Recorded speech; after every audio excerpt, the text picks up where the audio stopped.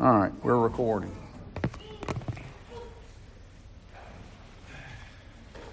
I got a question for you this morning. A couple of questions. Why do we give?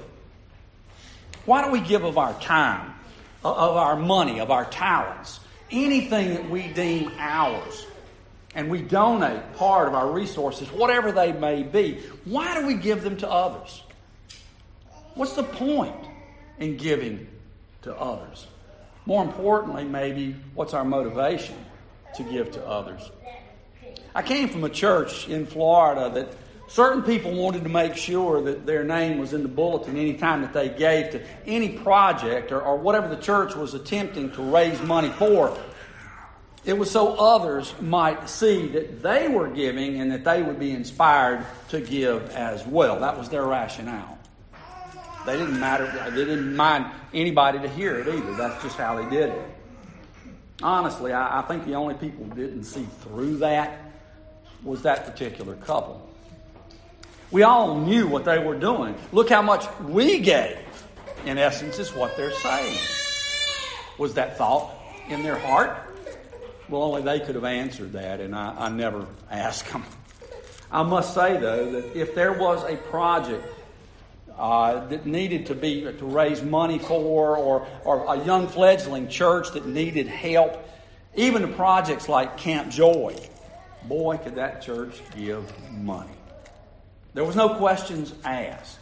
If something was needed for the church, a hearing aid system, for instance, we had one person who gave, who happens to be in this room today, because she knew how important it was, not only for her, but for others who couldn't hear as well in worship. But there was never a make sure you put my name in the bulletin so others will be inspired by what I've done and they'll want to give as well. It was a simple, get what you have to get and here's the money for it. If you need more, let me know. Two extremely opposite ways of giving. Both got the job done. You cannot doubt that whatsoever. The money was used effectively to glorify and honor God, which was the desired result in both instances. But was it necessary to let everyone know who did it? Another heart situation, I suppose. All well-intended, I know, but which would you say was the more favored way in God's eyes? Now, I understand that is a judgmental question, okay? So you don't necessarily have to give an answer for it. The folks are not here to defend themselves or their actions. But the opinion by most in the church was that some wanted to be noticed while others just wanted to help the church and glorify and honor God in the process. Here's another one for you. And I'm guilty of this whenever I give to certain organizations. I'll note, though, that on some occasions, I do not give to some of these well-intentioned organizations, okay? Kind of a little editorial note right there. Maybe some of this fits you, I don't know. You ever feel guilty walking by a red can outside a local store? You know, cans that are out there for you to drop money in before and after you bought your groceries, or maybe, hint, hint, your Christmas gifts. And you put your head down, not wanting to make eye contact. And in those words, Merry Christmas, as the person is shivering himself to death. And he keeps ringing that infernal bell. Do you drop money into that big red can? What's your attitude when you do it? Or is there another one? Here's one for you. This one is a little easier to say no to because you can always change the channel or go get a snack if you so choose. Somebody's singing a sad song while poor kids are walking around with these saucer-sized and saucer-shaped brown eyes. Always brown eyes. And they want you to give $20 a month. Yes, that's only 65 cents a day. A cup of coffee to feed this poor kid. Or the one that advertises pets. Again, with huge brown eyes. Does it bother me that so many children are doing without? Or that pets are starving to death or are being beaten senseless or senselessly? Sure it does. Absolutely it does. But then I remember where somewhere I read that maybe only 20 cents on the dollar actually makes it to these kids and to these animals. The rest is being used for overhead. Overhead meaning somebody is making a nice living, pulling the heartstrings on the average person who's simply trying to do something right. Now, what do you think about these examples that I just gave you? Are those things that you would do? Or maybe think through before you gave at any time to one thing or another? Well, this particular passage reminds me of another kind of similar in nature to this, and it's found in Luke 12, 41 through 44. We included that passage in our reading for this morning. In Mark, we see how many folks who were well-to-do gave a lot of money. How do we know that? Well, Jesus and the disciples were standing some distance away from the coffers that were gathering the funds for the temple treasury. This was a common thing that was done during the week of Passover especially. Some of this money was for funds over and above the taxes that were collected each and every year by people that they could get money from. Again, Jesus was nearby, but there was some distance from the coffers between him and them. Okay? However, he could see how many of those who were giving were doing it, how they were doing it. Might have been the way I used to put coins in the plate in church. You ever remember doing this as a kid? Dropping coin after coin, one at a time, into the plate, about that high above the plate. So when the coin hit, it would bang, bang, bang. But everyone in the church knew exactly how much you were giving. I can envision these well-to-do folks dropping their money into the baskets, not so much to make noise like I did, but so people could see how much they were actually giving. Almost like in slow motion, one at a time. Boom, boom. So people who walked by could ooh and ah over how much they were giving, and they'd be impressed. Then there was the poor widow who came by, offered what she had to live on, roughly 2 copper coins, maybe 1 penny in our day and time, maybe even worth less than that, I would suppose. I can envision here this humble lady dropping her 2 coins in the basket and moving on quickly to go on for the rest of her day. She came to give what she could. That was her purpose, and she did it with a humble heart. Then she moved on to finish her day with no money. You may have done this. One passage here that one in Matthew talks about how we give. The other in Mark talks about where the heart is in terms of how much we give. But there's a common denominator here between these two passages, in my opinion. Where is the heart in both of these passages? Is it all about how much you give? Is it about letting others know that you gave this much? Maybe you're able to give a bit more than you normally would for whatever reason. Why are you doing it? Are you doing it out of a sense of duty? Almost dreading giving so much, knowing that you really should give it. You shouldn't feel that way, but you do anyway. Do you give out of a sense of joy? Knowing that you are going to be able to help someone else that just might need that help desperately at that particular moment, but not expecting anything in return. There's another thought in and of itself. Not expecting anything in return when you give.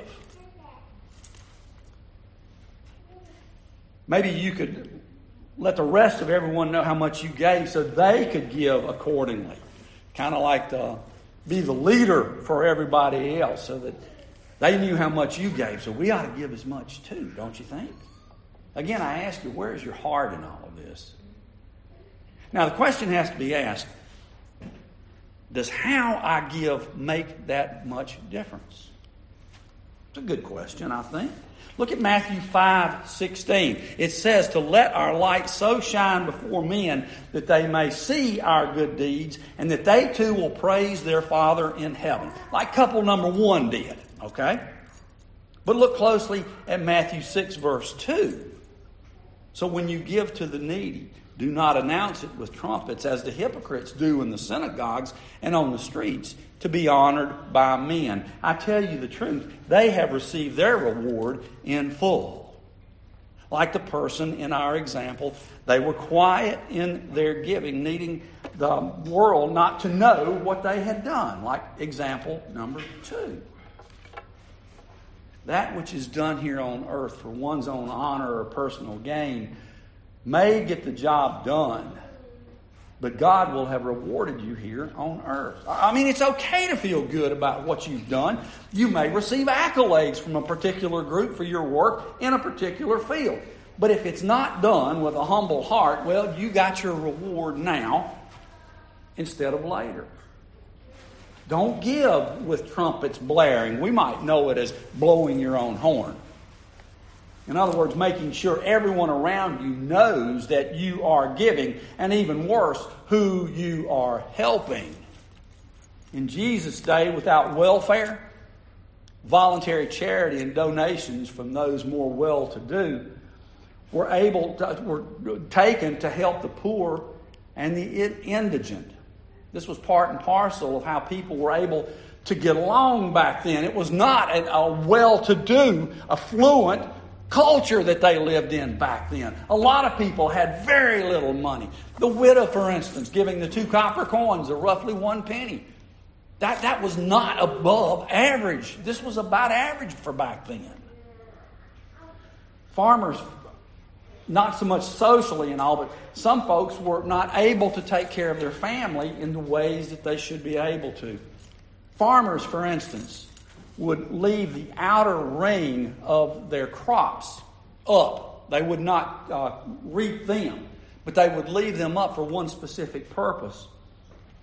It was kind of a common courtesy, if you will, and it was also to keep the poor from having to be put in jail. So there was a practical end of it as well. So you never know when you might need food and not be able to have it. You could go to a place like that and be able to get a little bit for your family and move on. Or if you happen to be traveling and you had no food, it's the same sort of thing. But now get this. That could even be rich folks. You ever thought about that? There ain't no restaurants out on the roads back then, you know. You didn't have a Jack in the Box or anything along the Jerusalem highway or anything along like that. So even if you had a whole lot of money, if you didn't have food, you were still hungry just like everybody else. So you would need that assistance as well. Don't let your left hand know what the right hand's doing. In other words, do your giving in a quiet, non-showy way. Don't bring light to yourself because you helped someone who was not in a good financial position as you. Not only are you blowing your own horn or encouraging others to blow their horn for you, but in this case, you're making someone perhaps feel even worse about their situation. And I can tell you, when you're down like that, and people just keep pushing you down further and further, doing good deeds for you and letting you know how good they are, it only makes matters worse. But let me ask you a question. We want to give to the church to help further the kingdom of God, right? I mean, that's what we want to do, all right? We're encouraged to tithe, to give back to the Lord a portion of what He's given us, right? We see historically tithes were expected to be given to help maintain an area of drought, as we see in Nehemiah 12. Or in times of worship, as we see in Numbers 18 and in Numbers 28. Tithes of animals, of grain, and other things that were produced. Things that in essence God had given them to grow and produce to be able to give back to help others. And that's the bottom line here. But back to my question. You're in a sizable church some 50 years ago. And yes, I know, Kirk, that weeds out a whole bunch of people in here. Thank you for the reminder, though. Maybe even longer, okay? I mean, you're really old, all right? Church is needing a new organ, or maybe a new fellowship hall, or perhaps maybe an addition to the sanctuary, something along those lines. And they need a whopping total of $50,000. Now, I know that's not much now. That's pocket change probably for a lot of you all, but that was major bucks back in the day. Any amount was going to be appreciated. But to any and all that could give more than the usual pittance the average family might be able to give, you could have a plaque on one of those pews of your choice in that new sanctuary. Maybe even it was a fundraiser for stained glass windows, and your family's name could be put on one of those stained glass windows. I mean, think about that. Your family will always be recognized when folks walk in there. Won't that be cool? Quite honestly, when we were attending First ARP, and my wife still does, let's not go there. I would look at the stained glass windows in that sanctuary, and I'd wonder who all those folks were who had donated all that money to have their names put on those windows. Point there was, I was looking at the windows instead of paying attention to the sermon. The exact reason some of our church forefathers were against having anything noticeable in the sanctuary. Getting back to our passage, Jesus' words here were this: don't try to show off your piety or your good deeds. Let your actions be your actions, if that makes sense. Don't look for a pat on the back because you're doing exactly what you were supposed to be doing as a follower of Jesus Christ. Now, does that mean that we're to blush and maybe look down and look all humble and all that kind of stuff when somebody talks about your good deeds and bring them to a public acknowledgement? My suggestion, be humble and thankful, knowing that if God had not put you in the position to have the financial wherewithal or whatever the talent that you might have had to have had, you would not have been able to do it that day anyway. So you better know who the author of your talent is and give Him the glory rather than taking it for yourself. Ideally, we should not put our actions or our deeds out there for anyone to go out of the way to notice them. Doesn't mean we should be irresponsible in our giving or what we do for the church and God's kingdom work. We just shouldn't be motivated in our giving to the church or to the world to receive accolades for what we do or what we give. Even having our name on a list of contributions to a good cause, whatever that cause might be, could be interpreted as taking glory away from God by our name being recognized and God's name not. When you look at it like that, it kind of puts a different light on it, what we do and how we do it, doesn't it? And that's the point to the sermon this morning. Getting you to think differently when you give or when you assist in some good cause in the community or in the church. Knowing that we cannot do things for the right reasons on our own anyway, okay? When we get the accolades, God does not get the glory that He should. We'll see over the next few weeks exactly what Jesus is talking about and how we should be thinking when we do these particular things. The other topics are going to be looking at in the coming weeks is going to be prayer and fasting. Today, though, is simply our giving to help the needy. Those are called acts of righteousness in verse 1 of our reading. English Standard says practicing your righteousness. Ideally, praying and fasting, we will see, are done pretty much with good intent. Giving, on the other hand, is not as firm in that respect, at least anyway. I mean, anyone can give to the needy or to the community, maybe even to the church with an evil or less than good intent. Maybe I should say a self-righteous intent, okay? As I said a minute ago, left on our own, we're not able to do anything good, for the right reasons at least. Paul said it well, Romans 7, 19 and 20, when he said, "For I do not do the good that I want, but the evil I do not want is what I keep doing." Now, if I do what I do not want to do, it's no longer I who do it, but it's the sin that dwells in me. Did you catch that? Verse 21, Romans 7. To paraphrase, when I want to do right, evil is right there neck and neck with me. It isn't in our nature to do the right things because we simply want to do the right thing, okay? Ulterior motives are always close by. And these thoughts point us back to our need for Jesus Christ. We should give. We should pray. And we should fast in some form or another. But our motivation to do them should be to please God and not ourselves or others. Look closely in your heart and in your prayer time. Are you doing things to please God? Or are you doing things to please yourself? Are we here to pump up with others up with admiration for what they do, understanding that there's going to be a mutual admiration society, and at some point in time, they're going to have the opportunity to pump you up with admiration? Or is your admiration for God and glorifying Him, is that enough for you? These are questions that we each must answer quite often. What will your response be? Let's pray. Father, we thank you.